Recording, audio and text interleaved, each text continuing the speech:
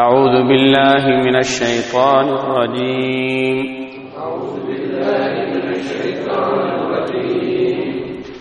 يعظكم الله أن تعودوا لمثله أبدا إن كنتم مؤمنين.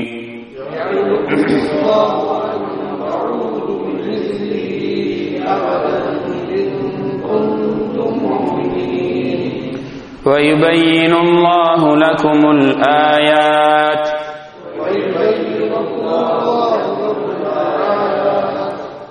والله عليم حكيم. إن الذين يحبون أن تشيع الفاحشة في الذين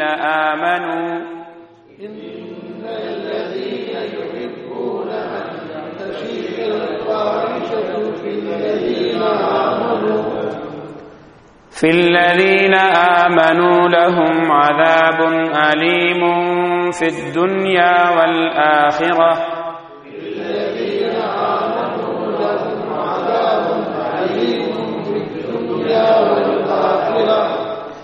والله يعلم وأنتم لا تعلمون.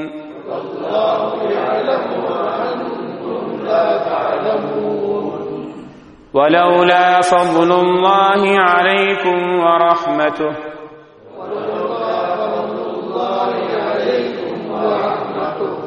وأن الله رؤوف رحيم.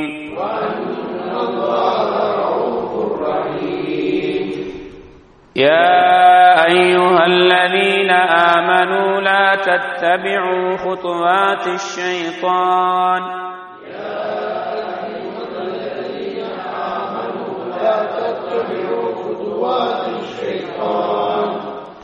ومن يتبع خطوات الشيطان فإنه يأمر بالفحشاء والمنكر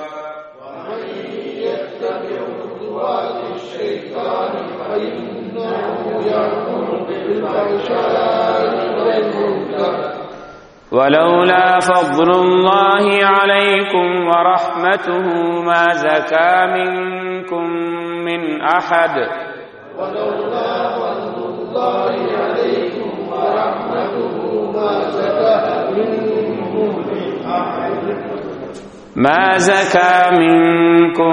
من أحد أبدا ولكن الله يزكي من يشاء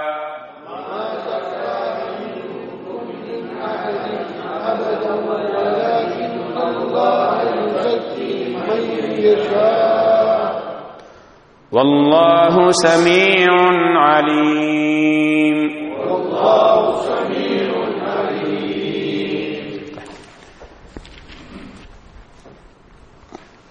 இப்போ இதுவரை நாங்கள் இந்த சூரத்து நூறில் போன கிழமை நாங்கள் படித்த செய்தி என்னன்னு சொன்னால் 11வது ஆயத்திலிருந்து ஆயிஷா ரலியல்லாஹு தஆலா அன்ஹா அவர்களுடைய விஷயத்திலே இட்டுக்கட்டப்பட்ட செய்தி அல்லாஹ்வுக்கு சுப்ஹானஹு வ தஆலா அது பொய் அப்படிங்கிற செய்தியை அல்லாஹ் இங்கே சொல்லி காட்டுகிறார். அந்த செய்தி அல்லாஹு தஆலா சொல்லும்போது ஒரு மூமினுடைய விஷயத்திலே ஏதாவது ஒரு தகவல் வந்தால், அதாவது குறிப்பாக இங்கே அவருடைய அவதூறு சம்பந்தப்பட்ட செய்திகள் வந்தால், அந்த செய்தியை அவதூறு சம்பந்தப்பட்ட செய்தி அல்லது பொதுவான ஒருவரை பற்றிய குற்றங்கள் சம்பந்தப்பட்ட ஒரு செய்தி வந்தால் அந்த விஷயத்திலே நாம் எப்படி நடந்து கொள்ள வேண்டும் என்ற சில ஒழுக்கங்களை அல்லாஹு தஆலா இங்கே சொல்லி காட்டுகிறார். அதிலே நாம் 2 ஒழுக்கங்களை படித்தோம். முதலாவது ஒழுக்கம் என்ன? அப்படிப்பட்ட தகவல் வந்தால் நாம் அதை சரி என்று முதல்ல எண்ணக்கூடாது. அந்த தகவல் எப்படி நடந்திருக்கும் என்று நம்முடைய மனசால் நாம் எண்ணக்கூடாது. இது முதலாவது ஒழுக்கம். இரண்டாவது ஒழுக்கம் என்ன? இந்த ஒழுக்கத்தை அல்லாஹ் சுப்ஹானஹு வ தஆலா 12வது ஆயத்தில் சொல்கிறார். அதே போல அல்லாஹ் ரப்புல் ஆலமீன் இரண்டாவது ஒழுக்கமாக என்ன சொல்கிறான்? என்ன சொல்றான் இரண்டாவது ஒழுக்கம்? அதான் இந்த செய்தி. இரண்டாவது ஒழுக்கம் என்ன? 16வது ஆயத்தில் எல்லாம் சொல்கிறான், நீங்க அப்படி கேட்ட விஷயத்த பிறருக்கு சொல்லக்கூடாது. முதல்ல நாம அந்த தவற நடந்திருக்கும்னு மனசால் நாம நினைக்க கூடாது. ஏன்னா என்ன, நான் செய்ய மாட்டேன் அப்படிப்பட்ட வேலையை, அவர் எப்படி செஞ்சிருப்பார் என்ன நினைக்கணும். ரெண்டாவது, அந்த செய்தியை பிறருக்கு சொல்லக்கூடாது. பிறர்கிட்ட போய் அவர் செய்தார் இப்படி, இவர் அப்படி செய்தார் என்று நாம் என்ன செய்யக்கூடாது, சொல்லக்கூடாது என்று அல்லாஹு தாலா இரண்டாவது ஒழுக்கத்தை சொல்கிறார். அதுக்கு அடுத்த ஆயத்தில் நாம இப்போ ஆரம்பிக்கிறோம் இன்ஷா அல்லாஹ். அது என்னது? யஅதுகுமுல்லாஹு அன் தஊது லிமிஸ்லிஹி அபதா. யஅதுகுமுல்லாஹ், அல்லாஹு தஆலா உங்களுக்கு உபதேசம் செய்கிறார். யஅதுகுமுல்லாஹ், அதாவது உங்களுக்கு இந்த இடத்திலே இப்படிப்பட்ட ஒரு தவறு உங்களுக்கு நடக்கக்கூடாது என்று இங்கே உபதேசம் செய்கிறான், எச்சரிக்கை செய்கிறான். அன் தஊது, நீங்கள் மீள்வதற்கு, லிமிஸ்லிஹி, இது போன்ற விஷயத்திலே, அபதன், எப்போதும். இப்படி ஒரு விஷயத்தில் இனிமேல் நீங்க செய்யக்கூடாது, மீண்டும் செய்யக்கூடாது என்று அல்லாஹ் உங்களுக்கு எச்சரித்து உபதேசம் செய்கிறார். ஆயிஷா நாயுடைய விஷயத்துல ஒரு அவதூறு செய்யப்பட்ட விஷயம் போது ஒரு சிலர் என்ன செஞ்சிட்டீங்க, நீங்களும் அதை சரி என்று மக்களோட சேர்ந்து சொல்ல ஆரம்பிச்சிட்டீங்க. யஅதுகுமுல்லாஹ், அல்லாஹ் உங்களுக்கு என்ன செய்றான், இப்படி செய்யாதீங்க. யஅதுகுமுல்லாஹு அன் தஊது லிமிஸ்லிஹி அபதா, ஒருபோதும் இப்படிப்பட்ட ஒரு விஷயத்திலே மீண்டும் நீங்கள் தவறு இழைப்பதற்கு அல்லாஹ் தஆலா என்ன செய்றான், எச்சரிக்கிறான், எச்சரித்தவங்களை தடுக்கிறான். இன் குன்தும் முஃமினீன், நீங்க மூமினா இருந்தா, நீங்க மூமின் என்றா உங்க வாழ்க்கையில இனிமேல் இப்படிப்பட்ட ஒரு தவறு நடக்கக்கூடாது. அப்போ ஒரு மூமினுடைய பண்புகள் அது இல்லை. மூமினுடைய பண்புல இப்படிப்பட்ட செயல் செய்வது கிடையாது. அப்ப நாங்களும் மூமின்கள் அல்ஹம்துலில்லாஹ். இந்த பாடத்தில் யாரெல்லாம் இப்ப கலந்துருக்கீங்களோ, நேரில் மீடியா மூலமாக யார் இதை கேட்டுக்கொண்டிருக்கிறீர்களோ, நம்ம வாழ்க்கையில இப்படிப்பட்ட தவறுகள் செய்யக்கூடாது. ஏன், என்ற ரப்பு எனக்கு தடுக்கிறார். ஆனா இந்த மாதிரியான விஷயங்களை ஒருவர் பேச, நாம கேட்க, நாம சொல்ல நல்ல டேஸ்டா இருக்கும், நல்ல இனிமையாக இருக்கும். சைத்தான் அப்படித்தான் தவறுகளை இனிமையாக காட்டுவார். ஆகவே இந்த தவறுகளில் நாம் நம்முடைய வாழ்க்கையில ஈடுபடவே கூடாது. யாராவது ஈடுபட்டாங்கன்னா தடுங்க. அவங்க அதை நிறுத்திக் கொள்ளவில்லைன்னு சொன்னா நீங்க விட்டு ஒதுங்கி நீங்க போயிருங்க, உங்களை நீங்க பாதுகாத்துக் கொள்ளுங்க என்று அல்லாஹு தஆலா இந்த தவறை, இந்த செய்தியை சொல்லிக் கொண்டு வரும்போது, மூமின்களாகி எங்களுக்கு நீங்க இந்த மாதிரியான விஷயங்கள்ல நீங்க உண்மையான மூமினாக இருந்தால் என்ன செய்யக்கூடாது, கலந்து கொள்ளக்கூடாது, இனிமேல் செய்யக்கூடாது என்று 17வது ஆயத்திலே அல்லாஹு ரப்புல் ஆலமீன் சொல்லி காட்டுகிறார். 18வது ஆயத்திலே அல்லாஹ் சொல்கிறான், வயுபையினுல்லாஹு லகுமுல் ஆயாத், அல்லாஹு தஆலா என்ன செய்கிறான், உங்களுக்கு தெளிவுபடுத்துகிறார். ஆயாத், அவனுடைய வசனங்களை, அவனுடைய சட்டதிட்டங்களை. வல் ஹிகமல் கதரியா, இந்த தஃப்சீர்ல சொல்ல செய்து படிக்கிறேன். இந்த இமாம் இப்னு கஸீர் ரஹ்மத்துல்லாஹி அலைஹி அவர்கள் இந்த ஆயத்துக்கு விளக்கம் சொல்லும்போது சொன்னாங்க, யுவல்லிஹு லகுமுல் அஹ்காம ஷரஇய்யா, அல்லாஹ் தஆலா உங்களுக்கு அவனுடைய ஷரியா, ஷரா சம்பந்தப்பட்ட சட்டதிட்டங்களை, ஆயத்துகளை உங்களுக்கு வழங்கப்படுத்துறான். இன்னும் வல் ஹிகமல் கதரியா, அல்லாஹ் தஆலா சில விதிகளை ஏற்பாடு செய்கிறான். ஆயிஷா நாய்க்கு இப்படி ஒரு விதி, அதுல அவனுக்கு பல என்ன ரகசியங்கள் மறைந்திருக்கும். அப்ப அல்லாஹு தஆலா இப்படிப்பட்ட செய்திகளை சொல்வதனால என்ன செய்யறான், தன்னுடைய மறைந்து தான் நாடி இருக்கக்கூடிய அந்த ரகசிய, அந்த கதர் விதியையும் அல்லாஹு தஆலா இங்கே உங்களுக்கு வெளிப்படுத்தி தருகிறான். வல்லாஹு அலீம் ஹக்கீம், அல்லாஹ் ஏன் இப்படி செய்யறான்டா, அவன் எல்லாவற்றையும் தன்னுடைய அடியார்களுக்கு எதெல்லாம் பிரயோசனம் அளிக்குமோ அப்படிப்பட்டவைகளை அவன் அறிந்துதான் இந்த உலகத்திலே சட்டத்திட்டங்களை அவன் சட்டமாக ஆக்கி தந்திருக்கிறான்.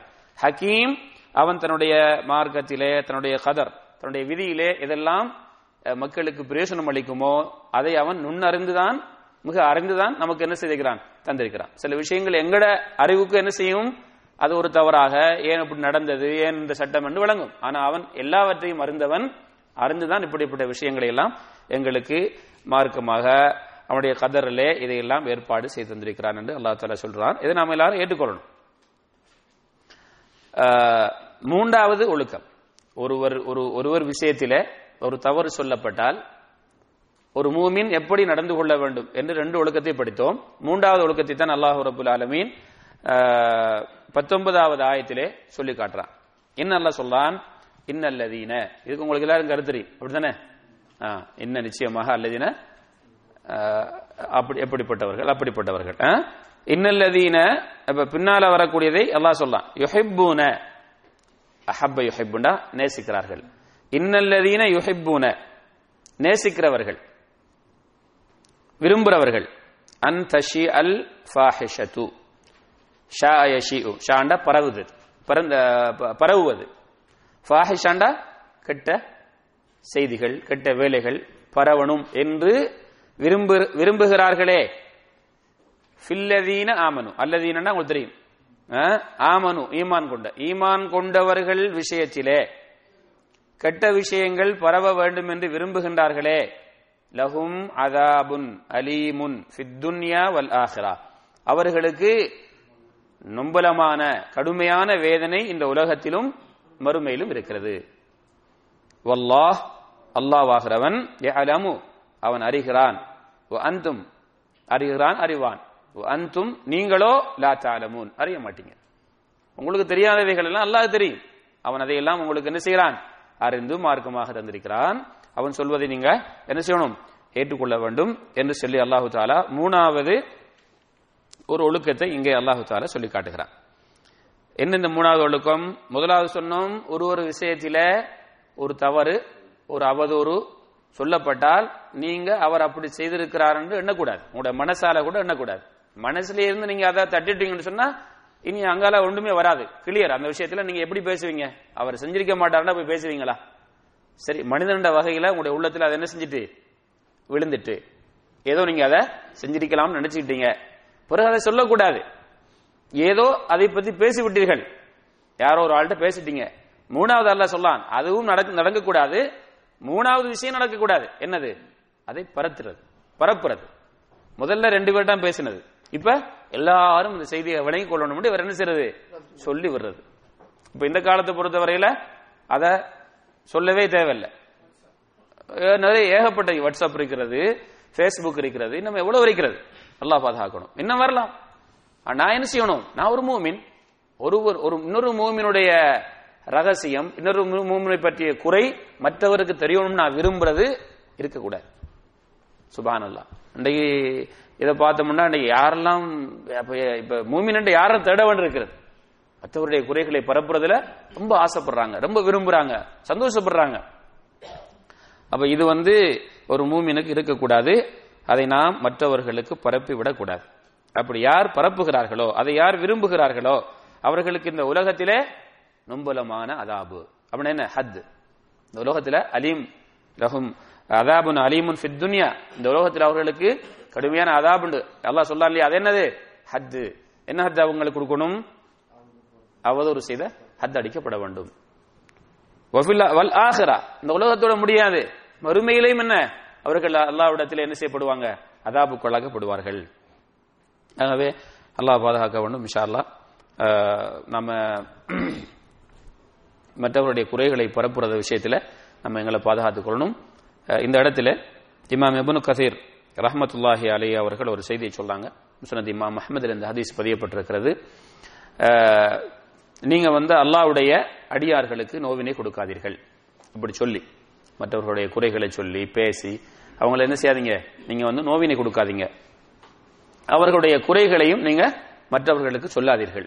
அவங்களுடைய குறைகளையும் மற்றவர்களுக்கு சொல்லாதீர்கள். அவர்களுடைய குறைகளை தேடியும் தெரியாதீர்கள். என்னது? மற்றவர்களை நீங்கள் நோவினை கொடுக்காதீங்க. அப்ப எங்களுடைய சொல் செயல் எதுவாலையும் ஒரு மனிதனுக்கு நாம் என்ன செய்யக்கூடாது?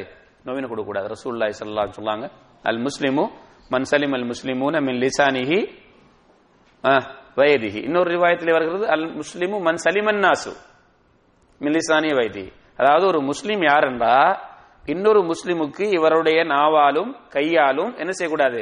நோவினை வரக்கூடாது. இன்னொரு ரிவாயத்திலே வருகிறது, மனிதர்களுக்கே, அவர் முஸ்லிமா இருந்தாலும் முஸ்லிம் இல்லாதவரா இருந்தாலும் என்னுடைய நாவாலோ என்னுடைய கையாலோ அவருக்கு நோவினை வரக்கூடாது. அப்ப நான் பேசுற பேச்சு இன்னொரு மனுஷனுடைய உள்ளத்தில் என்ன செய்யக்கூடாது? ஒரு வேதனையை கொடுத்து விடக்கூடாது. இவர்தான் முஸ்லிம். இந்த இடத்துல 2 உறுப்பு சொல்லப்பட்டிருக்குது, நாவும் கையும். அப்ப மற்ற உறுப்புகளால் அநியாயம் செய்யலாம் என்ற அர்த்தமா? அப்படி வழங்கக்கூடாது. சில ஹதீதுகளை தவறாக வழங்கிட்டாங்க சிலவங்க.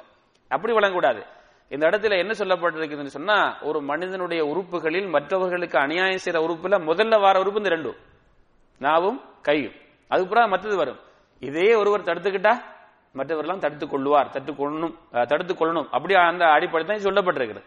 இப்ப அந்த அடிப்படையில ஒரு முஸ்லீம் என்றால் அவர் பிறருக்கு அநியாயம் அவரால் எந்த வகையிலும் நிகழக்கூடாது. இவருடைய எந்த அசைவாலும் அவருக்கு என்ன செய்யக்கூடாது, ஒரு மனசு நோவுறது, ஒரு அவருடைய வாழ்க்கையில ஏதாவது ஒரு ஆபத்து வாரத்துக்கு நான் காரணம் வாய்ந்தக்கூடாது. அப்படி இருந்தேன்னா என்னுடைய இஸ்லாம் என்ன குறைவான இஸ்லாம், என்னுடைய ஈமான்ல குறைவு இருக்கிறது. இன்றைக்கு எங்களுடைய இப்படி ஒரு முஸ்லீம் வாழ்ந்து காட்டின அன்றைக்கு உலகத்தில் இன்னைக்கு இஸ்லாம் எவ்வளவு பரவலாக உலகம் எல்லாம் போய் சேர்ந்திருக்கும். இன்றைக்கு இஸ்லாத்துக்கு மற்றவர்கள் வருவதற்கு தடையாகவும் இஸ்லாத்தை குறை சொல்வதற்கும் நம்மில் சிலர் காரணமா இருக்கிறார்கள். அவங்க அதை செய்யாட்டியும் சொல்லுவாங்க, குறை சொல்றவங்க. நாங்களும் என்ன செய்யணும், சில நேரங்கள்ல காரணமாயிரும். ஆகவே ஒரு முஸ்லீம் என்பவர் மற்றவருக்கு எந்த வகையிலையும் துன்புறுத்தலுக்கு ஆயிடக்கூடாது. அப்ப அவருடைய குறைகளை நீங்க குறை சொல்லாதீர்கள், குறைகளை தேடாதீர்கள். மற்றவங்களுடைய குறைகளை என்ன செய்யக்கூடாது, தேடக்கூடாது. அவர் என்ன நம்ம சூரத்துல் ஹுஜராத்ல பத்தி பேசணும் இல்லவா, யா அய்யுஹல்லதீன ஆமனூ இஜ்தனிபு கஸீரம் மினல்-ظن இன்ன பஅத-ظن இஸ்முன் வலா தஜஸ்ஸஸு. ஒருவருடைய குறைகளை துருவி துருவி தேடாதீர்கள். ரசூலுல்லாஹி ஸல்லல்லாஹு அலைஹி சொன்னாங்க, நீங்க மற்றவர்களுடைய குறைகளை தேட வேண்டாம். யாராவது இன்னொரு முஸ்லிம் சகோதரருடைய குறைகளை தேடுகிறாரோ அல்லாஹ் இவருடைய குறைகளை தேடுவான். நான் இன்னொரு ஆள குறையை தேடினா அல்லாஹ் என்ன செய்வானாம், என் குறையை தேடுவானாம். என் குறையை அல்லாஹ் தேட ஆரம்பித்து விட்டால் அல்லாஹு தஆலா என்ன செய்வான், அவருடைய வீட்டில் இருந்து அவர் தவறு செய்தாலும் அவரை அவமானப்படுத்தி விடுவான். நான் இந்த தவறை என்ன செஞ்சிருப்பேன், நான் மறைத்தான் செஞ்சிருப்பேன், என் வீட்டில் வச்சா செஞ்சிருப்பேன், அதை அல்லாஹ் அம்பலத்துக்கு கொண்டு வருவான். ஏன், நீ இன்னொரு முஸ்லிமுடைய குறையை தேடி அவரை அவமானப்படுத்தினா அல்லவா. நாங்க செய்யறது குறைய எங்களால சீர்படுத்திக் கொள்ள முடியவில்லை, இன்னொரு போய் நான் தேடணுமா?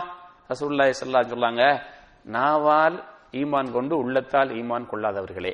இன்னொரு ரிவாயத்தில் வருது, நாவால ஈமான் கொண்டு உள்ளத்தால் ஈமான் கொள்ளாதவர்களே மற்றவர்களுடைய குறைகளை தேடாதீர்கள். மற்றவர்களுடைய குறையை தேடுறவன் நீ நாவால ஈமான் கொண்டவர், உள்ளத்தால் ஈமான் கொள்ளவில்லை, ஏன் மற்றவர்கள் குறையை தேடுகிறாய்? மற்றவருடைய குறையை கண்டால் ஒரு மூமினுடைய நிலைப்பாடு என்ன? ஒரு ஆள் குறை செஞ்சிட்டார், என்னுடைய நிலைப்பாடு என்ன, இஸ்லாம் சொல்லக்கூடிய நிலைப்பாடு என்ன?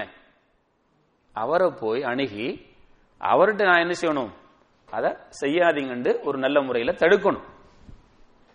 அவர் தடுத்துக்கலண்டா அவருடைய பெற்றோர்கிட்ட போய் சொல்லலாம், அவருடைய ஊர் தலைவர்கிட்ட போய் சொல்லலாம். இதை இப்படி கடந்துதான் நாங்க போகணும். அல்லது போலீஸ்ல போய் சொல்லலாம், இவருடைய அட்டகாசம் அதிகரித்திருக்கிறது, அதை அவர் நிறுத்திக் கொள்ளவில்லை என்று சொன்னா பல மக்களுக்கு ஆபத்து ஏற்படும். அப்படிங்கிற வகையில தான் அவர் அப்படி போய் மேலே சொல்ல போகலாம். முதல்ல என்ன செய்யணும், நீ அவர் நேரில் போய் சந்திச்சு சொல்ல வேணும். முன்கரன் உங்களில் ஒருவர் தவறை கண்டா என்ன செய்யணும், கையால் தடுங்க. அதுக்கு முடியலண்டா நான் வலை தடுங்க. அதுக்கு முடியலண்டா உள்ளத்தால ஒதுங்கி கொள்ளுங்க. அதை ஈமானுடைய கடைசி தரம். இதெல்லாம் செய்யறதில்ல, அப்படியே பார்த்துக்கிட்டு இருந்து எடுத்துட்டு அப்படி கொண்டு போய் மற்றவங்க சொல்ல ஆரம்பிச்சிருது. இப்படி செய்யாதீங்க, அவருடைய குறைகளை தேடி தெரியாதீங்க. இது ஒரு முஸ்லீமுடைய என்னல்ல ஒரு நிலைப்பாடாக இருக்கக்கூடாது. அப்படி யாராவது செஞ்சா அல்லாஹ் அவரை அவமானப்படுத்துவார், இங்கேயும் அங்கேயும். அல்லாஹ் பாதுகாக்கட்டும். அப்ப இந்த மூணு ஒரு ஒழுக்கத்தை இந்த ஆயத்துக்களில் நாம் தெரிந்தோம். அதுக்கு பிறகு அல்லாஹ் சொல்றான், வலவுலா ஃபதுலுல்லாஹி அலைக்கும் வரஹ்மத்துஹு வ அன்னல்லாஹ ரഊஃபுர் ரஹீம். அல்லாஹ் தஆலா பெரிய கிருபையாளன், அவன் நம் மீது இரக்கம் உள்ளவன். அப்படிங்கிற காரணத்தினால்தான் ஒரு உத்தமியை நீங்கள் என்ன செஞ்சிட்டீங்க, அவதூறு சொல்லிட்டீங்க. அவன் ரഊஃபுன் ரஹீமுன், அவன் மிக இரக்கம் உள்ளவன், மிக கிருபையாளன். அப்படிங்கிற காரணத்தினால்தான் அல்லாஹ் தஆலா உங்களை என்ன செஞ்சான், இது மூமின்களுக்கு அவன் தௌபா அவர்கள் செய்த ஏற்றுக்கொண்டு அவர்களுக்கு என்ன செய்யப்பட்டது, அவர்களுக்கு ஹத் அடிக்கப்பட்டது. அந்த உண்மையான சஹாபாக்கள்ல இதுல ஈடுபட்டவர்கள் அவங்களுக்கு என்ன செய்யப்பட்டது, அவங்களுடைய தௌபாவை அல்லாஹ் ஏற்றுக்கொண்டான். அதுக்கு அவங்களுக்கு என்ன செய்யப்பட்டது, இந்த உலகத்துல ஹத் அடிக்கப்பட்டு அவங்களுடைய விஷயம் முடிஞ்சது. அல்லாஹ் அருள் புரிந்ததுனால இல்ல, உங்கள் மீது அவனுடைய கருணையை காட்டலன்னா அவனுடைய அதாப வரைக்கும் உங்களை அழிச்சிருப்பான். அல்லாஹ் மன்னிக்கிறவன். ஏதோ ஒரு மனிதன் வகையில தவறு செஞ்சிட்டீங்க, உங்களுடைய தௌபாவை அல்லாஹ் ஏற்றுக்கொண்டு அதை என்ன செஞ்சான், உங்களை மன்னித்துட்டான். அல்லாஹ்வுடைய அருள் இல்லை என்றால் உங்கள் மீது அல்லாஹ் உங்கள் மீது என்ன செஞ்சிருப்பான், அதாப இறக்கி அழித்திருப்பான் என்ற செய்தி அல்லாஹ் சொல்றான். இப்ப இதுதான் நாங்களும் எவ்வளவு தவறுகள் செய்யறோம், அல்லாஹு தஆலா அவனுடைய அருளால எங்களை என்ன செஞ்சிட்டான், மன்னிக்கிறான்.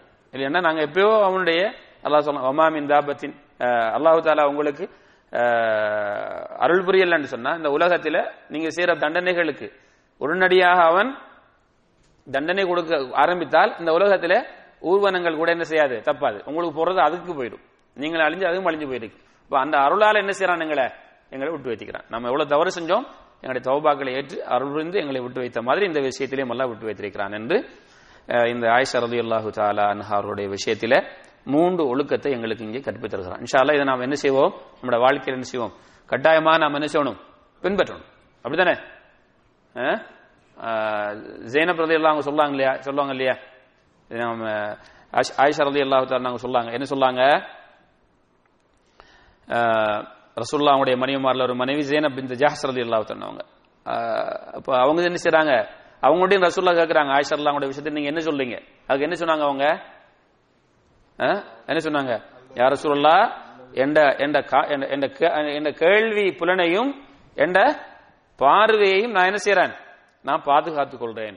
அல்லாஹ் மீது ஆணையாக நல்ல விஷயத்தை தவிர அவங்க விஷயத்தில் நான் எதுவும் எனக்கு தெரியாது. நான் இதுல தவற அதை பேசி நான் அல்லாஹ்ட்ட குற்றவாளியாக விரும்பல அப்படிங்கிறாங்க. இல்லவா? அது மாதிரி மற்ற விஷயத்தில் ஏதாவது வந்தா நம்முடைய நாவை, நம்முடைய பார்வையை, நம்முடைய காதையில நாம் என்ன செய்வோம், பாதுகாத்துக் கொள்ளும். முக்கியமான விஷயம் ஒவ்வொரு நாள் நடந்துகிட்டு இருக்குது. அதனால திரும்ப திரும்ப சொல்றேன், எங்க இந்த ஆயத்துல படிக்கிறோமா, இது எங்கட வாழ்க்கையில அமலுக்கு கொண்டு வரணும் இன்ஷா அல்லாஹ். இப்ப அதுக்கு பிறகு அல்லாஹ் ரப்பல் ஆலமீன் 21வது ஆயத்திலே என்ன சொல்லான், யா அய்யுஹல்லதீன ஆமனு, விசுவாசிகளே, என்ன விசுவாசிகளே, லா தத்தபிஉ நீங்கள் பின்பற்ற வேண்டாம், குதுவாத்தி ஷைத்தான் ஷைத்தானுடைய அடிச்சுவடுகளை. குத்வாண்டா ஒரு ஆள் நடந்து போற என்ன பாதம். அப்ப ஷைத்தானுடைய பாதங்கள் என்றா அவனுடைய அடிச்சுவடுகளை, அவனுடைய வழியை நீங்க என்ன செய்யாதீங்க, பின்பற்றாதீர்கள். وَمَن يَتَّبِعْ خُطُوَاتِ الشَّيْطَانِ யார் ஷைத்தானுடைய அடிச்சுவடுகளை பின்பற்றுகிறார்களோ فَإِنَّهُ அந்த ஷைத்தான் يَأْمُرُ يَوْوَانْ بِالْفَحْشَاءِ ஃபஹ்ஷான்னா என்ன, மானக்கேடான ஃபாஹிஷ். முன்னால படிச்சோம் இல்லவா, என்னது, இன்னல்லதீன யுஹிப்பூன அன் தஷீஅல் ஃபாஹிஷத்து, கெட்ட விஷயங்கள். அப்ப அவன் என்ன, மானக்கேடான விஷயங்களை தான் நமக்கு ஏவுவான், நல்ல விஷயத்தை எப்பவும் ஏவ மாட்டான். வல் முன்கர் வெறுக்கத்தக்க, முன்கராத் வெறுக்கத்தக்க, அவன் ஏவுவதெல்லாம் எதை, மானக்கேடான விஷயத்தை செய்யும்படி ஏவுவான், வெறுக்கத்தக்க விஷயங்களை செய்யும்படி ஏவுவான். ஆனா அதை ஏவக்களை எப்படி ஏவுவான்டா, அதுக்கு மேலால என்ன செய்யுது, அதுக்கு மேலால அலங்கரிச்சு அதுல இனிப்பு பண்டத்தை பூசின மாதிரி மேலால டெக்கரேஷன் பண்ணித்தான் நமக்கு அது தருவான். மது அருந்த சொல்வதற்கும், விபச்சாரம் செய்வதற்கும், வட்டி கொடுப்பதற்கும், திருடுவதற்கும், கொலை செய்வதற்கும் போன்ற ஆபத்தான, மானக்கேடான, வெறுக்கத்தக்க காரியங்களை அவன் செய்யறதுக்கு அதுக்கு நிறைய காரணங்கள் சொல்லுவான். அதை செய், இதை செய், உனக்கு அப்படி கிடைக்கும், இப்படி கிடைக்கும், லாபம் கிடைக்கும், அமைதி கிடைக்கும் என்ற வாசகங்களை சொல்லித்தான் என்ன செய்வான், நமக்கு ஏவுவான். அதை செய்துவிட்டு அல்லாஹ்விடத்தில் தௌபா செய்தால் மன்னித்துக் கொள்வான், இதெல்லாம் செய்யாம வாழ முடியுமா என்றெல்லாம் நமக்கு என்ன செய்வான், நிறைய காரணங்களை எல்லாம் சொல்லுவான். நீங்களாம் சஹாபாக்குடைய காலத்தில் வாழ்ந்தவங்களா, ரசூலுல்லாஹ் நேரில் பார்த்தவர்களா, அப்படிலாம் இப்போ வாழ முடியுமா என்றுதான் நிறைய நியாயங்கள் சொல்லப்படும். இப்ப செய்யற தவற ஒரு காலமும் அது நல்லதுன்னு சொல்லி வைக்கிறது இல்லை, தவறுதான்.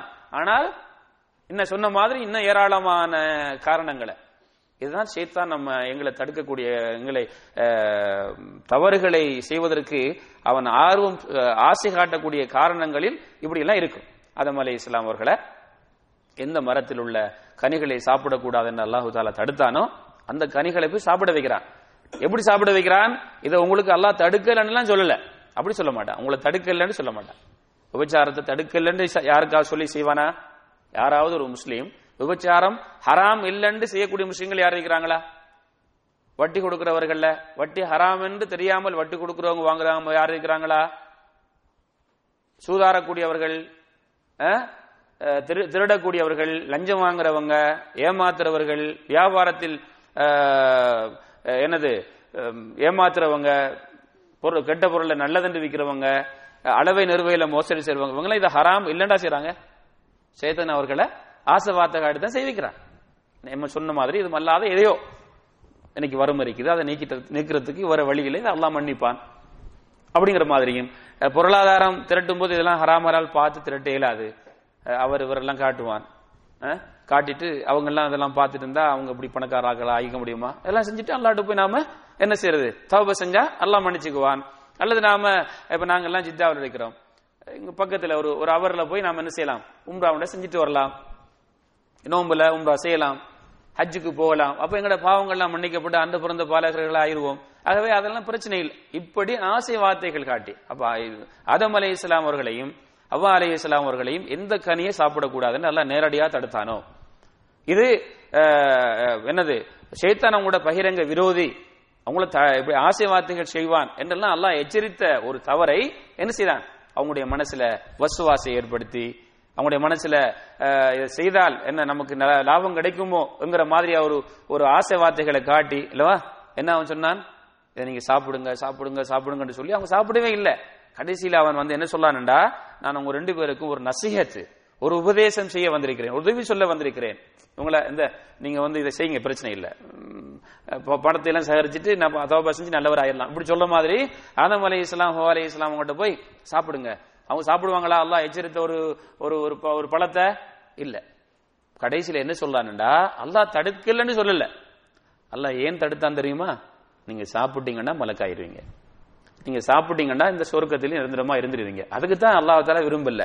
தடுத்தது உண்மை, ஏன் தடுத்தான் என்பது உங்களுக்கு தெரியாது. இல்லா அன் தக்கூனா மலக்கைனி அவு தக்கூனா மினல் ஹாலிதீன்.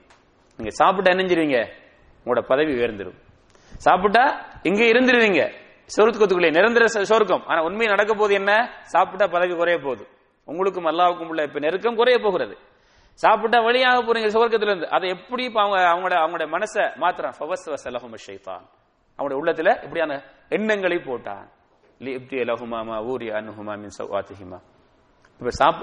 இப்ப அவங்கள்ட்ட வருது, இப்ப இவ்வளவு சொல்றானே, சத்தியம் பண்றான், வகாசமஹுமா, சத்தியமா சொல்றேன், இன்னி லகுமா லமினன் நாஸிஹீன், உங்களுக்கு ஒரு நல்ல உபதேசம் சொல்ல வந்திருக்கிறேன், நீங்க அந்த உயர்வதற்கும் சுவர்க்கத்தில் நிரந்தரமா இருப்பதற்கும் ஒரு உபதேசம் செய்ய வந்தேன், எடுக்கிறண்டா எடுங்க, இல்லாட்டி விட்டுடுங்க. அதுக்கு பிறகு அவங்க என்ன செய்றாங்க, சாப்பிடலாமா அப்படிங்கிற ஒரு எண்ணத்தை அவங்க நினைச்சாங்க. இப்ப சாப்பிட்டாங்க, அவங்களுடைய ஆடையெல்லாம் கலண்டு விட்டது. என்ன அவமானப்படுத்துறீங்களா, உங்களை அவமானப்படுத்த இந்த வேலை. இப்ப அவங்க அந்த சுவர்க்கத்தில் உள்ள இலை கொலைகளை எடுத்து மறைக்கிறாங்க. இப்பதான் வனாதாகுமா ரப்புகுமா, அவங்க 2 பேருடைய இறைவன் அவர்களை அழைக்கிறான் அல்லாஹ் தஆலா, அலம் அன்ஹகுமா அன் தில்குமா ஷஜரா, உங்க 2 பேருக்கும் இந்த மரத்தில் உள்ள கனிகளை சாப்பிடக்கூடாது என்று ஏற்கனவே உங்களை நான் தடுக்கவில்லையா, அகுல்லகுமா இன்ன ஷைத்தான லகுமா அதுவும் முபீன், ஏற்கனவே உங்க 2 பேருக்கு நான் சொல்லவில்லையா, இவன் உங்களுடைய பகிரங்க விரோதி என்று. அவ்வளவு தெளிவாக தடுக்கப்பட்ட செய்தியை சாப்பிட வச்சானா இல்லையா, அல்லாஹ்வுடைய ஏற்பாடு, இதுவும் கதர். அல்லாஹ் சொல்றான் அந்த ஆயத் தொடரில், சூரத் ஆல இம்ரானுடைய ஆயத் தொடரில் அல்லாஹ் சொல்லுகிறான், சூரத் ஆராஃபுடைய ஆயத் தொடரில் அல்லாஹ் சொல்லுகிறான், உங்களை உங்களுடைய பெற்றோர்களை சுவர்க்கத்திலிருந்து வெளியாக்கியது போன்று உங்களையும் என்ன செய்து விடக்கூடாது, ஷைத்தான் ஃபித்னாவில் ஆக்கி விடக்கூடாது. பண்ணிட்டீங்களா? அப்ப ஷைத்தான் எங்களை தவறு செய்ய சொல்லுவான், அவன் எப்போதும் என்ன தவறுதான் செய்ய சொல்லுவான். இன்னஹு யஅமுரு பில் ஃபஹ்ஷாஇ வல் முன்கர், அவன் நீங்க ஷைத்தானுடைய அடிச்சுவடுகளை, அவனுடைய வழியை நீங்க பின்பற்றவே கூடாது. அல்லாஹ் சொல்றான், அவன் நல்லதை ஏவ மாட்டான், மானக்கேடான வெறுக்கத்தக்க காரியங்கள் ஏவுவான். ஆனா அதை ஏவக்கள் என்ன செய்வான், டெக்கரேஷன் பண்ணி தான் ஏவுவான். நியாயங்களை இன்னைக்கு தவறு செய்யறவங்க கேட்டு பாருங்க, போய் குடிக்கிறவன் என்ன சொல்லுவான், நான் குடிச்சுக்கிட்டு ஆடுறேன்னா ரோட்ல போயிட்டு, ஏதோ குடிச்சுக்கிட்டு ரோட்ல ஆடினா தான் ஹராமுங்கிற மாதிரி இஸ்லாத்துல. நான் குடிக்கிறேன் எதுக்கு தெரியுமா, மயிரெல்லாம் வலி, இது விட்டமின் டேப்லெட் மாதிரி, விட்டமின் ஏதோ ஒரு டாக்டர் எழுதி கொடுத்த மாதிரி, நான் குடிச்சிட்டு வீட்டுல தூங்கினா என் உடம்பெல்லாம் என்ன செஞ்சிடும், அலுப்பு போயிடும், நாளைக்கு நான் என்னுடைய வளமை மாதிரி வேலைக்கு போகலாம். இவருக்கு கொடுக்கப்பட்ட ஒரு ஷைத்தானுடைய தரப்பிலிருந்து கொடுக்கப்பட்ட ஒரு செய்தி, ஒரு நியாயம், விட்ட நியாயம். கற்பழிக்கிறவன் சொல்றான், நான் கடத்திட்டா போனேன், கடத்திட்டு போனதான் தப்பு இஸ்லாத்துல மாதிரி. அந்த பெண்ணு விரும்பினால், நானும் விரும்பினேன், பணம் கொடுத்து நான் அந்த தவறை செய்கிறேன், தப்பு இல்ல, அவருடைய கணக்கில். இப்ப அவர் செய்யறார். திருடுறவனுக்கு நான் என்ன போய் ஏழைகள்ல உள்ளே திருட்டு வரேன், நான் கவர்மெண்ட் பொருளை தான் திருடுறேன், கவர்மெண்ட்ல பிரச்சனை இல்லை, என்ன நிறைய இருக்கு பணம். அப்ப நிறைய உள்ளவருடைய பணத்தை திருடினா தான் ஹராம், இவருக்கு ஹராம் இல்ல. அப்படித்தான் அவங்க நினைச்சுக்கிறாங்க. ஒரு லேபர்கிட்ட கேட்டா அவன் அநியாயம் செய்யறான் கம்மல்ல போயிட்டு. நான் அநியாயம் செய்யறது என்ன, இது தப்பு இல்லை, ஏன் என்ற கஃபீல் எனக்கு பிடிச்சார். இன்னொரு ஆள் நமக்கு அநியாயம் செஞ்சு நாம அவர்கிட்ட என்ன செய்யலாம், அவரை பொருளை திருடலாம்ங்கிற மாதிரி இவருக்கு. ஒரு எப்படி மனிதர்களை ஷைத்தான் கெடுக்கிறான் பாருங்க. ஆனா கெடுக்கிறதுல அவன் என்ன செய்வான், கெட்டிக்காரன். ஆனால் கரெக்டா ஒவ்வொரு ஆள்கிட்ட யார்கிட்ட போய் எப்படி போட்டால் வேலை நடக்கும், நல்ல ஒரு மூவ்மெண்ட்டை போயிட்டு விபச்சாரம் செய்ய சொல்லவே மாட்டான். அவர்கிட்ட வேற வேற நடுத்தரமான கிட்ட வேற முறையில், ஆக டொப்புல கெடுத்தவங்கள்ட்ட அப்படி சைக்கிள் காட்டினா போயிடுவாங்க எதைக்கு. ஆகவே எதை சொன்னாலும் அவனுடைய கட்டளைகள், அவனுடைய எண்ணங்கள், அவனுடைய நிலைப்பாடுகள் என்ன இப்படித்தான் இருக்கும் நல்லா சொல்றான். ஆகவே ஷைத்தாண்ட வழியில போகாதீர்கள். அன்புள்ள சகோதரர்களே, நாங்கள் இந்த விஷயத்துல மிக கவனமாக இருக்க வேண்டும். இது ஷைத்தான் சம்பந்தப்பட்ட விஷயங்களை பேசுவதாக இருந்தால் அது ஒரு தனி தலைப்பில் பேச வேண்டும். நம்முடைய இந்த பாடம் அதுக்கு அந்த இடம் அல்ல. குர்ஆன்ல அல்லாஹ் சுப்ஹானஹு வ தஆலா ஷைத்தானை பற்றி பல இடங்கள்ல அவன் உங்களோட பகிரவங்க விரோதி, அவனை நீங்க என்ன செய்யாதீங்க, பின்பற்றாதீங்க, அவன் உங்களுக்கு இப்படித்தான் சொல்லுவான். ஃபஸய்யன லஹும் ஷைத்தானு அமாலஹும், அவர்களுடைய செயல்களை, அந்த முஷ்ரிக்கீங்கள் செய்த அந்த ஷிர்க்கை கூட அவர்களுக்கு என்ன அழகுபடுத்தி காட்டுவான். அப்ப தவறு என்ன செய்வான், அழகாக காட்டுவான். இவ எதுவரைக்கும் எங்களோட முயற்சிப்பான்னு சொன்னால் கடைசி மூச்சு வரைக்கும் வச்சிருப்பான். கடைசி மூச்சு வரைக்கும் அவனுடைய முயற்சி இருக்கும். ஒவ்வொரு மனிதனுடனும் ஷைத்தான் இருக்கிறான். இப்லீஸ் தான் பெரியவன், அவனுடைய பிள்ளைகள் தான் யாரு, ஷைத்தான். அவர்கள் இப்லீஸ் அல்லாஹ்விடத்துல ஆதம் அலைஹிஸ்ஸலாம் அவர்களுக்கு சுஜூது செய்ய சொல்லி அவன் மறுத்து அல்லாஹ் அவனை சபித்த போது அவன் சொன்ன சவால் என்ன தெரியுமா, எனக்கு உலகம் அழியும் வரைக்கும் வாழ அனுமதி கொடு, இவர்களை நான் என்ன உனக்கு வழிபடக்கூடியவர்களாக நான் வாழ விட மாட்டேன், அவர்களை எந்த வழியிலும் கெடுத்து அவர்களை அதிகமானவர்கள் உனக்கு நன்றி இல்லாதவர்களாகவே நீ பெற்றுக்கொள்ள வைப்பேன். அல்லாஹ் சொன்னான், அப்படி உன்னை பின்பற்றினால் உன்னை போடக்கூடிய நரகத்தில் அவர்களையும் போட்டு நிரப்புவேன். அல்லாஹ் சொன்னான், லா தத்தபிஉ ஹுதுவாத்தி ஷைத்தான், அவனை பின்பற்றாதீர்கள். இப்ப அவனுடைய முயற்சி எல்லாம் என்ன, எங்களை வழிகாட்டில் கொண்டு போக வேண்டும். அந்த வழிகாட்டில் கொண்டு போவதற்கு நிறைய அல்லாஹ் சுப்ஹானஹு வ தஆலா சொல்றான், அவன் உங்களுக்கு என்ன, அவன் உங்களை ஏமாற்றுவன். வலா யகுர்ரன்னகும் பில்லாஹில் கரூர், ஏமாற்றுக்காரன் உங்களை ஏமாற்றி விடக்கூடாது மறுமையுடைய லட்சியத்தை விட்டும். ஸல்லல்லாஹு அலைஹி வஸல்லம் ஒரு முறை சொன்னாங்க, சதக்கக வ ஹுவ கதூப், அவன் பொய்யன், ஆனா இந்த இடத்துல போய் உண்மை சொல்லிருக்கிறான். அபூர்லாங்குடைய அந்த விஷயத்துல, அந்த என்ன ஃபித்ராவுடைய அந்த பொருளை பாதுகாக்கிறதுக்காக சொன்ன விஷயத்துல, அன்புள்ள சகோதரர்களே, அப்ப அவன் பொய்யன், அவன் ஏமாற்றுக்காரன், உங்களை வழிகெடுக்கிறவன், மானக்கேடான வெறுக்கத்தக்க காரியங்களை தான் உங்களுக்கு அவன் சொல்லுவான். அதை பின்பற்றாதீங்க ஏராளமான கடைசி மூச்சு வரைக்கும். ஒவ்வொரு மனிதனுடனும் ஒரு ஷைத்தான் கொடுக்கப்பட்டிருக்கிறான். கடைசி மூச்சில தான் அவனுடைய உண்மையை சொல்லுவான். மறுமையில் பத்ர் போர்க்களத்தில் கலந்து கொண்டு வெற்றி பெற வேண்டும் என்று இடையில் திரும்ப வந்தவர்கள் எல்லாம் சேர்த்து கூட்டு வாரான். அதை சூரத்துல் அன்ஃபால்ல சொல்லி காட்டுகிறான். ரெண்டு முஸ்லீம்களுக்கும் அவர்களுக்கும் போர் நடக்க ஆரம்பிக்கும் போது அவன் அங்கிருந்து புறமுது காட்டி ஓட ஆரம்பிக்கிறான். ஒருவர் அவரை பிடிக்கிறார், கூட வந்தவர், அவங்களுடைய தரப்புல இருந்து, நீதான வாக்களித்தா எங்களுக்கு, நான் உங்களோட இருந்து யுத்தம் செய்வேன் என்று. அப்போ அவன் சொல்லான், நான் அல்லாஹ் ரப்புல் ஆலமீனை பயப்படுகிறேன், நீங்கள் பார்க்காதவைகளை நான் பார்க்கிறேன். உங்களுக்கு தெரியாது, எனக்கு விளங்குது, மலக்குகள்லாம் வந்துகிட்டு இருக்கிறாங்க முஸ்லீம்களுடைய தரப்பில் யுத்தம் செய்யறதுக்கு, எனக்கு பயமா இருக்குது அப்படித்தான். ஏன் இப்ப இவர்கள் இனி தப்பி ஓட முடியாது, நீ காவிர்களாக கொல்லப்பட வேண்டும், கொல்லப்படுவார்கள். சூரத் இப்ராஹிமிலே அல்லாஹ் சொல்லி காட்டுகிறான், மறுமை நாளில அல்லாஹ் தீர்ப்பளிப்பானாம். தீர்ப்பில என்ன செய்வான், நரகவாதிகள் என்று தீர்ப்பு அளிக்கப்படும். நோதுபில்லா, அல்லாஹ் நம் அனைவரையும் பாதுகாப்பானாக. அப்போது ஷைத்தான் பார்த்து இவங்க பேசுவாங்க, ஷைத்தானை திட்டுவார்கள். அப்போது அவன் சொல்லுவான், லா தலூமுனி, என்ன நீங்க திட்டாதீங்க, வலுமு அன்ஃபுஸக்கும், உங்களே நீங்க திட்டுங்க, உங்களே பழித்து பேசுங்கள். என்னை பழித்து பேசுறதுல என்ன அர்த்தம் இருக்கு? நான் உங்களை ஆசை வார்த்தைகள் காட்டினேன், நீங்கள் அதுக்கு கட்டுப்பட்டீர்கள். ஆதாரத்தை கொண்டு காட்டி உங்களை நான் தடுத்தேன், உங்களை தவறு செய்ய சொன்னேன். அல்லாஹ்வுடைய அத்தாட்சிகள் எவ்வளவோ இருந்தது, அதையெல்லாம் புறந்தள்ளி விட்டு நான் சில ஆசை வார்த்தை காட்டினேன். சில ஆசை வார்த்தை அதை கொஞ்சம் டெக்கரேஷன் பண்ணி செஞ்சேன், நீங்க பின்பற்றிட்டீங்க. நீங்க என்னை ஏசுவதில் எந்த அர்த்தம் உங்களுக்கு கிடையாது, உங்களே என்ன ஏசிக்கொள்ளுங்கள், நீங்க பழித்துக் கொள்ளுங்கள். அநியாயக்காரர்களுக்கு கடுமையான வேதனை இன்றைக்கு இருக்குது, பாத்துக்கங்க அப்படின்னு சொல்லுவாங்க அல்லாஹ் அந்த ஷைத்தான். ஆகவே நாங்க எப்போதும் எங்களுடைய மனசுல ஒரு தவறான எண்ணம் வந்தா நீங்க நினைச்சு கொள்ளுங்க, ஷைத்தானுடைய ஊசலாட்டம். இப்ப நம்ம எடுக்கணுமா, தூக்கி வீசணுமா? இங்கதான் போராட்டம். நாங்க ஒவ்வொரு நாளும் போர் செய்ய வேண்டும், ஜிஹாது செய்ய வேண்டும், ஒவ்வொரு நாளும் ஹிஜ்ரத் செய்ய வேண்டும். ஸல்லல்லாஹு அலைஹி வஸல்லம் சொன்னாங்க, ஹிஜ்ரத்துல பெரிய ஹிஜ்ரத் என்ன தெரியுமா? ஹிஜ்ரத்தில் ஒரு வகை இருக்குது, அல்லாஹ் தடுத்ததை தடுத்துக் கொள்வது ஹிஜ்ரத். போர்ல ஒரு குறிப்பிட்ட கட்டத்தோடு போர் முடிந்து விடும். ஆனால் ஒவ்வொரு நாளும் போர் செய்ய வேண்டும். யாரோட? ஷைத்தானோட. ஆகவே நாங்க எங்களுடைய மனசுல எப்பயாவது ஒரு தவறான எண்ணம் தோன்றுகின்றதுனா நீங்க நினைச்சு கொள்ளுங்க, இது யாருடைய தரப்பிலிருந்து வாரது? ஷைத்தானுடைய. அப்ப செய்யணுமா விடணுமா? நியாயம் கற்பிக்காதீங்க தயவு செய்து. நாங்க ஒரு இடத்துல எங்களுக்கு அழைப்பு வரும், இந்த ஃபங்க்ஷனுக்கு வாங்க, இந்த நிகழ்ச்சியில கலந்து கொள்ளுங்க, பாருங்க என்ன நிகழ்ச்சி, போகக்கூடிய நிகழ்ச்சியா போகாத நிகழ்ச்சியா. இப்ப நிறைய காரணங்கள் வரும். நிறைய பேர் சொல்லுவாங்க, கூப்பிடுறாள் சொல்லுவாரு, இவர் குடும்பத்தில் உள்ளவங்க சொல்லுவாங்க, அதெல்லாம் நீ அப்படிலாம் வாழ இயலுமா, அதை தவிர்த்து கொள்ள இயலுமா?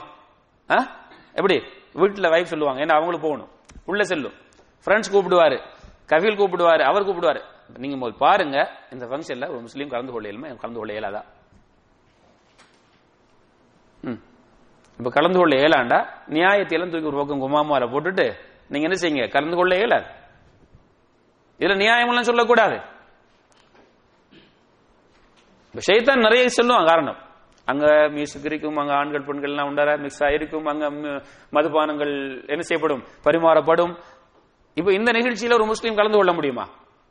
லா தத்தபிஉ குதுவாத்தி ஷைத்தான், ஷைத்தானுடைய அடிச்சுவடுகளை நீங்கள் பின்பற்ற வேண்டாம். ஃபஇன்னஹு யஅமுரு பில் ஃபஹ்ஷாஇ வல் முன்கர், அவன் மானக்கேடான காரியத்தையும் அவன் வெறுக்கத்தக்க காரியத்தையும் உங்களுக்கு ஏவுவான். ஆனா ஏவக்களை மேலால என்ன செய்வான்?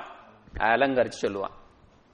இனி அங்க போய் கலந்துட்டு வந்து பாருங்க ஹசரத், நீங்க சொன்ன சரி, ஆனா போய் பாருங்க எல்லாம் கலந்துட்டு வந்தேன், எவ்வளவு தப்பு நடந்துக்குது. அப்ப வந்து சொல்லுவார் தப்பு நடந்துக்குதான்,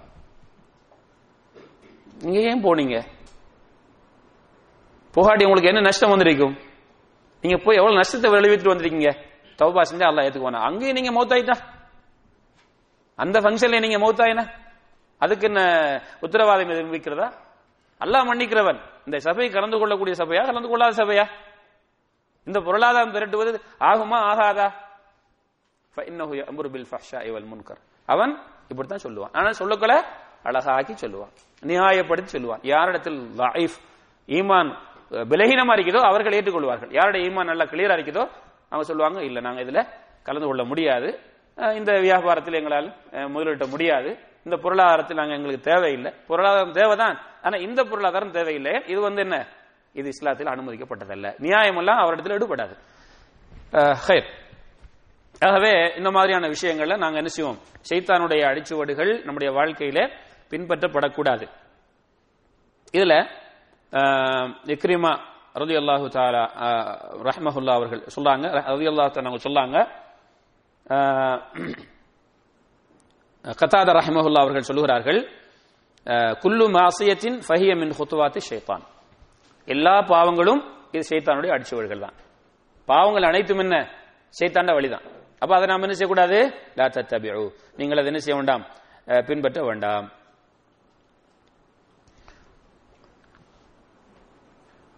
வலவுலா ஃபதுலுல்லாஹி அலைக்கும் வரஹ்மத்துஹு, மீண்டும் அல்லாஹ் சொல்றான், அல்லாஹ்வுடைய அருள் தான், அவனுடைய கிருபை தான் உங்களை அல்லாஹு தஆலா அப்படியான கட்டங்களை எல்லாம் நீங்கள் செய்தும் என்ன செய்திருக்கிறான், உங்களுடைய பாவங்களை மன்னித்து உங்களுடைய தௌபாவை ஏற்று உங்களை நல்ல மனிதர்களாக அல்லாஹு தஆலா என்ன செய்யறான், அல்லாஹு தஆலா ஆக்கி தருகிறான். அப்ப எங்கட அல்லாஹ்வுடைய அருளால நாங்க பல தவறுகளை செய்தும் அந்த தவறுகளில் இருந்து அல்லாஹு தஆலா எங்களை மீட்டெடுத்து எங்களுக்கு தௌபா செய்யக்கூடிய வாய்ப்புகளையும் தந்து அந்த தௌபாவையும் அல்லாஹு தஆலா ஏற்றுக்கொண்டிருப்பது இது என்னது, அல்லாஹ்வுடைய அருள். வலவுலா ஃபதுலுல்லாஹி அலைக்கும் வரஹ்மத்துஹு மா ஸகா மின்கும் மின் அஹதின் அபதா, உங்களுடைய யாரையும் அல்லாஹ் தஆலா எப்பையும் தூய்மைப்படுத்திருக்க மாட்டான். அப்ப உங்களை கூட நான் சொல்ல முடியாது, நான் பல தவறு செய்திருக்கிறேன், நீங்களும் செய்திருக்கலாம். ஆனா அதை செய்ததற்கு பிறகும் அல்லாஹ் எங்களை என்ன செய்யறான், ஒரு நல்வழியில வரக்கூடிய வாய்ப்பை தந்திருக்கிறான், தௌபா செய்யக்கூடிய வாய்ப்பை தந்திருக்கிறான், எங்களை திருந்தக்கூடிய வாய்ப்பை தந்ததென்றால் என்னது, இது அல்லாஹ்வுடைய அருளால் தான். அப்படியா இல்லையா? இல்ல அருள் இல்லைன்னா நாங்க எங்கேயும் போய் நிற்க வேண்டியவர்கள் இல்லவா? வலாக்கின் அல்லாஹ யுஸக்கி மய்யஷா, என்றாலும் அல்லாஹு தஆலா தான் நாடியவர்களுக்கு அவர்களை தூய்மைப்படுத்துகிறான். வல்லாஹு ஸமீஉன் அலீம், அல்லாஹு தஆலா தன்னுடைய அடியார்களுடைய வார்த்தைகளை மிக கேட்கக்கூடியவனும் யாருக்கு நேர்வழி தகுதி என்பதை அறிந்து அல்லாஹு தஆலா நமக்கு அப்படிப்பட்ட வாய்ப்புகளை தந்திருக்கிறான்.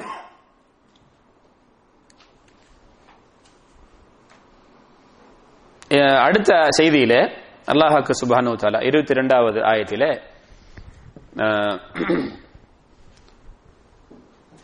வலா யஅ்தலி உலுல் ஃபض்லி மின்கும் வஸ்ஸஅ,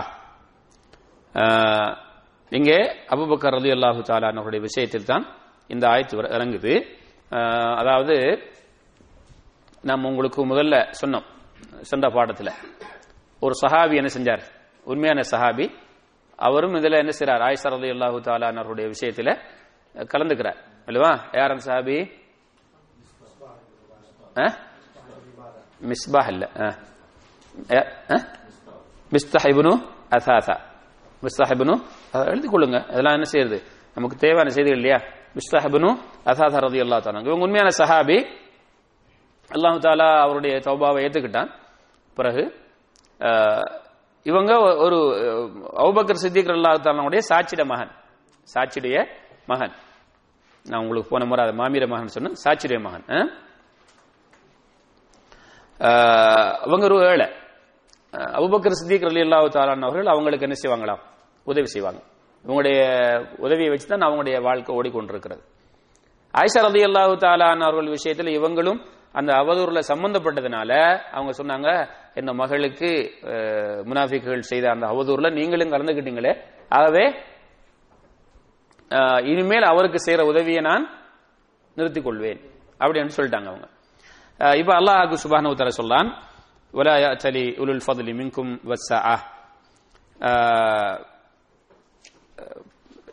எனது பொருளாதாரம் இருக்கக்கூடிய சிறப்புக்குரிய மக்கள் அவர்கள் சத்தியம் பண்ணி என்ன செய்யக்கூடாது, நான் இனிமேல் சொந்தக்காரர்களுக்கு அன்யுது உலில் குர்பா வல் மசாகீன வல் முஹாஜிரீன்.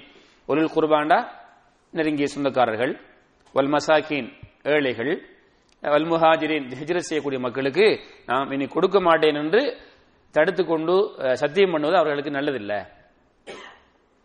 அலா துஹிப் ஃபீ சபீலில்லாஹ் வல் முஹாஜிரீன ஃபீ சபீலில்லாஹ், அல்லாஹ்வுடைய பாதையில ஜிஹாத் செய்யக்கூடிய அந்த ஹிஜ்ரத் செய்யக்கூடிய மக்கள்.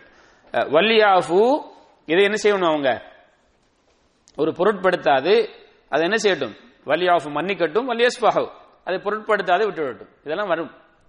மனுஷன் ரெண்டு வாழக்களை குடும்பத்தில் உள்ளவர்கள் நம்முடைய உதவியை வாங்கிக்கிட்டே நமக்கு எதிராக நடக்கிறவங்க எல்லாம் இருப்பாங்க இல்லவா? நம்முடைய குடும்பத்தில் என்ன செய்வாங்க, நம்முடைய நெருக்கமானவர்கள் நம்முடைய உதவியோட வாழ்ந்துகிட்டு இருக்கிறாங்க, நம்ம நிறைய உதவி செஞ்சிருக்கிறோம், நமக்கு எதிராக என்ன செய்வாங்க, நடப்பாங்க. சொல்லுவாங்க இல்லையா, ஒண்டார்ந்துகிட்டு குழி ஒட்டுறா என்று சொல்லுவாங்க இல்லையா, இந்த மாதிரி எல்லாம் செய்வாங்க. அப்படியாக நடக்கிறவர்களை நீங்க என்ன செய்யுங்க, நீங்க மன்னிச்சு விடுங்க, அதெல்லாம் ஒரு பொருட்படுத்தாதீங்க. இது உண்மையில கட்டாயம் நமக்கு தேவை. சமூகத்தோட வாழக்களை நிறைய வரும், நாங்க மீண்டும் மீண்டும் உதவி செய்வோம், நாங்க சமூக சேவையாளராக அறிவிப்போம், மக்களுக்கு நிறைய நல்ல வழிகாட்டுவோம், அவங்க நமக்கு எதிராக ஈடுபடுவாங்க. அல்லாஹ் சொன்னான், அதெல்லாம் நடக்கும், ஒரு பொருட்படுத்தாதீங்க, கவனமா நடந்துக்கங்க.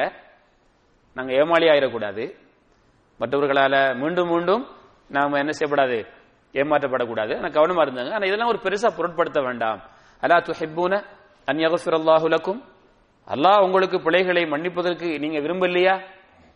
இப்படி செஞ்சீங்கண்டா நீங்க, அவர்கள் உங்களுக்கு உங்களுடைய குறிப்பாக உங்களுடைய உறவுகள், இரத்த உறவுகள், பல உதவிகளை பெற்று வாழக்கூடியவங்க உங்களுக்கு அநியாயம் செய்யறாங்க, அவங்களை நீங்க தடுக்க போகாதீங்க, அவங்களுக்கு கொடுத்த அந்த உதவிகளை நிறுத்தாதீங்க, அப்படி அதை பொருட்படுத்தாம மன்னிச்சு விடுங்க.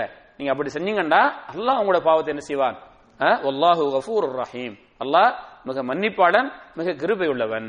உங்களுக்கு அப்படி அல்லாஹ்வுடைய பிழை பொறுப்பு கிடைக்கிறதுக்கு உங்களுக்கு விருப்பம் இல்லையா என்கிற ஆயத்து இறங்கின உடனே அபூபக்கர் சித்திக் ரலியல்லாஹு தஆலா அவர்கள் அவங்க சொல்லாங்க, அப்படின்னா பலா வல்லாஹ் இன்னா நுஹிப்பு, அல்லாஹ் மீது ஆணையாக நாங்க அல்லாஹ் எங்களோட பாவத்தை மன்னிக்கணும் நாங்க விரும்புறோம். அல்லாஹ் பாவத்தை மன்னிக்கணும் அப்படின்னு ஒரு ஆயத்து ஒரு வாசகத்தை கேட்ட உடனே அவங்க எல்லாத்தையும் மறந்துடுறாங்க. என்ன சொல்லுவாங்க, நாங்க என்ன சொல்லுவோம், அல்லாஹ் மன்னிதான் வேணும், ஆனா இவர விஷயத்தை என்னால மன்னிக்கல. நம்ம என்ன சொல்லுவோம், அதுக்கு ஒரு நாம நியாயம் சொல்லுவோம், அல்லாஹ் பாவத்தை மன்னிக்கதான் வேணும், இந்த ஆள் இருக்கிற இந்த ஆள் இப்படி அந்த அநியாயம் செய்யறாள், இவர் இப்படி செஞ்சுட்டாரு என்ன அப்படின்னு சொல்லி என்ன செய்வோம், அதை நியாயப்படுத்த போவோம் இல்லையா? இதை விட ஒரு அநியாயம் இருக்குதா? தன்னை மகளை பத்தி அவதூறு சொன்ன, மற்ற அடிச்சா கூட பாடலாம், சொத்தை எடுத்துட்டு போனா கூட நாம அதை மன்னிச்சிடலாம். தன் சொந்த மகளை அவதூறு சொன்ன ஒரு சாதாரண விஷயமா? அல்லாஹ் அவங்களோட பாவத்தை மன்னிக்க நீங்க விரும்பலையா? அந்த வாசகத்தை பாருங்க, அல்லாஹ் அவங்களோட பாவத்தை மன்னிக்கிறத கேட்ட உடனே அபூபக்கர் சித்திக் எல்லாம் சொன்னாங்க, பலா வல்லாஹி இன்னா நுஹிப்பு, அல்லாஹ் மீது ஆணையாக நாங்க விரும்புறோம், அல்லாஹ் எங்கட பார்த்து மன்னிக்கணும். அப்ப அந்த அதாவது ஒரு ஈமான வச்சுதான் அந்த விஷயம் ஏற்படும். ஈமான் தான் இதெல்லாம் என்ன செய்யுது, ஒரு மனிதனை இந்த நிலையை கொண்டு வருகிறது. அப்ப ஈமானுடைய உச்சக்கட்டத்தை நாங்க வரணும். அப்ப எவ்வளவு விஷயத்தை மன்னிக்க வேண்டியிருக்கிறது. ரசூலுல்லாஹி ஸல்லல்லாஹு அலைஹி வஸல்லம் இடத்துல ஒரு சஹாபி வருகிறார், யா ரசூலல்லாஹ், இந்த கூட எங்களோட பள்ளியில இமாம் அந்த ஹதீஸை படிச்சாங்க அஸ்ர் பிறகு. அதாவது யா ரசூலல்லாஹ், என்னுடைய ஒரு நெருக்கமானவர், நான் எவ்வளவோ உதவி செய்கிறேன், ஆனால் அவர் அந்த உதவியை மறந்து வாழுகிறார். எவ்வளவோ நெருங்கி வாழுகிறேன், அவர் என்ன செய்கிறார், பிரிந்தி வாழுகிறார் என்று ரசூலுல்லாஹ் வந்து சொல்றாங்க. அப்ப ரசூலுல்லாஹ் அவங்க சொல்றாங்க, நீங்க சொன்ன மாதிரி தான் அவர் நடந்திருந்தால் நீங்க இனிமேல் உங்களால் அதாவது சடைவடைந்து விட்டீர்கள், அந்த ஆள விஷயத்துல உங்களால இனிமே சேர்ந்து வாழ இயலாத அளவுக்கு அவர் நடக்கிறார், அப்படித்தானே? பிறகு சொன்னாங்க ரசூலுல்லாஹ் சொன்னாங்க, சில்மன் கதாக்க, இங்கதான் சொல்லாங்க. அதாவது நாங்க எவ்வளவு கிட்ட போறோம், அவங்க தூரமாய் தான் போறாங்க. எவ்வளவு உதவி செய்யறோம் அதை மறந்துதான் வாழ்றாங்க. இது நம்முடைய வாழ்க்கையில இருக்குதா இல்லையா? எல்லாருடைய குடும்ப வாழ்க்கையில இருக்குது. ரசூலுல்லாஹ் அவங்க சொன்னாங்க, இதை கேட்டது சொன்னாங்க, நீங்க உண்மையில் சொல்வது போன்றே அவர்கள் நடந்திருந்தால் இனிமேல் உங்களால் அவருடன் சேர்ந்து வாழ முடியாது என்ற நிலைக்கு நீங்க வந்து விட்டீங்க இல்லையா? அதானே சொல்ல வாரீங்க. ஸல்லல்லாஹு அலைஹி சொல்லாங்க, சில் மன் கதாக்க, இப்படி துண்டித்து வாழ்ந்தவர்களை சேர்த்து வாழு. இதுதான் என்ன, இதுதான் துண்டித்தவர்களை சேர்த்து வாழுவது என்பது இங்கதான். உங்களுக்கு அநியாயம் செஞ்சவரை மன்னிச்சுடு. அதனால நான் முன்னு சொல்லுகிறேன், நீங்க ஏமாளியா வாழுங்கன்னு இஸ்லாம் சொல்லல, ஏமாந்து வாழுங்கன்னு சொல்லல இஸ்லாம். அதனால வளைக்கணும். நினைக்கிறீங்களா? நான் அவங்கள்ட்ட சொல்லணும், பாருங்க, நான் ஏமாளியோ இழிச்ச வாயினும் கிடையாது, உங்கள்ட்ட திரும்ப திரும்ப வாரத்துக்கு இப்படி எல்லாம் எனக்கு தெரியும். மேலும் ஆனாலும் இஸ்லாம் சொல்லி இருக்கிறது சேர்ந்து வாழ சொல்லி, ரத்த உறவோடு. அதுதான் உங்கள்ட்ட வாரம். அப்ப சொல்லாங்க, சில்மன் கத்தாக்க வஃபாமன் வலமாக்க. இன்னொரு ஹதீஸ்ல வருகிறது, உனக்கு உதவி செய்தவருக்கு சேர்த்து நடத்தவருக்கு நீ சேர்த்து நடப்பது என்பது அது உபகாரம்.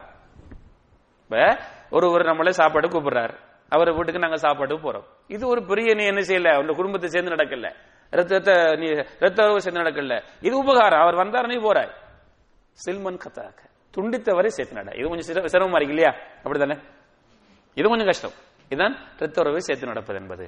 அப்ப அபூபக்கர் சித்திக் ரலியல்லாஹு தஆலாவுடைய சிறப்புகள் உங்களுக்கு நிறைய தெரியும். அல்லாஹ் சுப்ஹானஹு வ தஆலா அவர்களுடைய மகள விஷயத்திலையும் அவங்களோட விஷயத்திலையும் ஒரு ஆயத்தை இறக்கி என்ன செய்றான், அவருடைய சிறப்பு சொல்கிறான். இப்ப அபூபக்கர் சித்திக் ரலியல்லாஹு சொல்லாங்க, எங்களுக்கு நீங்கள் எங்களுடைய பாவத்தை நீ மன்னிக்க வேண்டும் என்று நாங்கள் விரும்புகிறோம். பிறகு சொன்னாங்க அபூபக்கர் சித்திக் ரலியல்லாஹு தஆலா அவங்க, அவர்களுக்கு கொடுத்த அந்த உதவி தொகையை மீண்டும் நான் கொடுப்பேன். வல்லாஹி லா அன்ஸஉஹா மின்ஹு அபதா. அவர் என்னுடைய மகளுக்கு சொன்ன இந்த விஷயத்துக்காக நான் கொடுத்த உதவியை இனிமேல் தடுக்க மாட்டேன், அல்லாஹ்வின் மீது ஆணையாக கொடுப்பேன் என்று அபூபக்கர் சித்திக் ரலியல்லாஹு சொன்னாங்க. அப்படிங்கிற செய்தி அல்லாஹ் சுப்ஹானஹு வ தஆலா இந்த ஆயத்திலே சொல்லி காட்டுகிறான். இன்ஷா அல்லாஹ் நம்முடைய நேரம் முடிஞ்சது இல்லையா? என்னுடைய மீதி இன்னும் இருக்கிறது. இன்ஷா அல்லாஹ் அதாவது சம்பந்தப்பட்ட விஷயம், அதை இன்ஷா அல்லாஹ் அடுத்த வாரம் பேசுவோம் இன்ஷா அல்லாஹ். இதுல ஒரு நல்ல ஒரு தகவல், அதாவது நம்ம பொதுவாக இது தெரிஞ்சு கொண்ட தகவல், அதாவது ஒரு ஹதீஸோ குர்ஆன் வசனமோ அல்ல, இது ஒரு சபையில் நடந்ததாக சொல்லப்படக்கூடிய ஒரு வரலாற்று குறிப்பு. ஒரு முஸ்லீம்கள் உள்ள சபையில ஒரு கிறிஸ்தவ பாதிரியார் என்ன சொன்னாருன்னா, ஆயிஷா ரலியல்லாஹு தஆலா அவர்களை சீண்டி ஒரு செய்தி சொன்னாராம். என்ன செய்தின்னா, ஆயிஷா ரலியல்லாஹு தஆலா அவங்களோட விஷயத்துல இப்படி ஒரு அவதூறு சொல்லப்பட்டதே என்று சொன்னாராம் ஒரு கிறிஸ்தவ பாதிரியார், அதாவது முஸ்லீம்களை சீன்றதுக்காக. அப்ப அங்கிருந்த ஒரு முஸ்லீம் திடீரென்று ஒரு நல்ல ஒரு விடையை சொல்லிருக்கிறார். இது எங்களுக்கும் பிரயோசனம் அளிக்கும். என்னன்னா, அவர் சொன்னாராம், 2 பெண்கள் மீது அவதூறு சொல்லப்பட்டது, அந்த 2 பேரும் பத்தினிகள், அந்த 2 பேரும் பத்தினிகள் என்று குர்ஆனும் என்ன செய்தியை தெளிவாக சொல்லிவிட்டது. அந்த 2 பேரும் பத்தினிகள் என்று.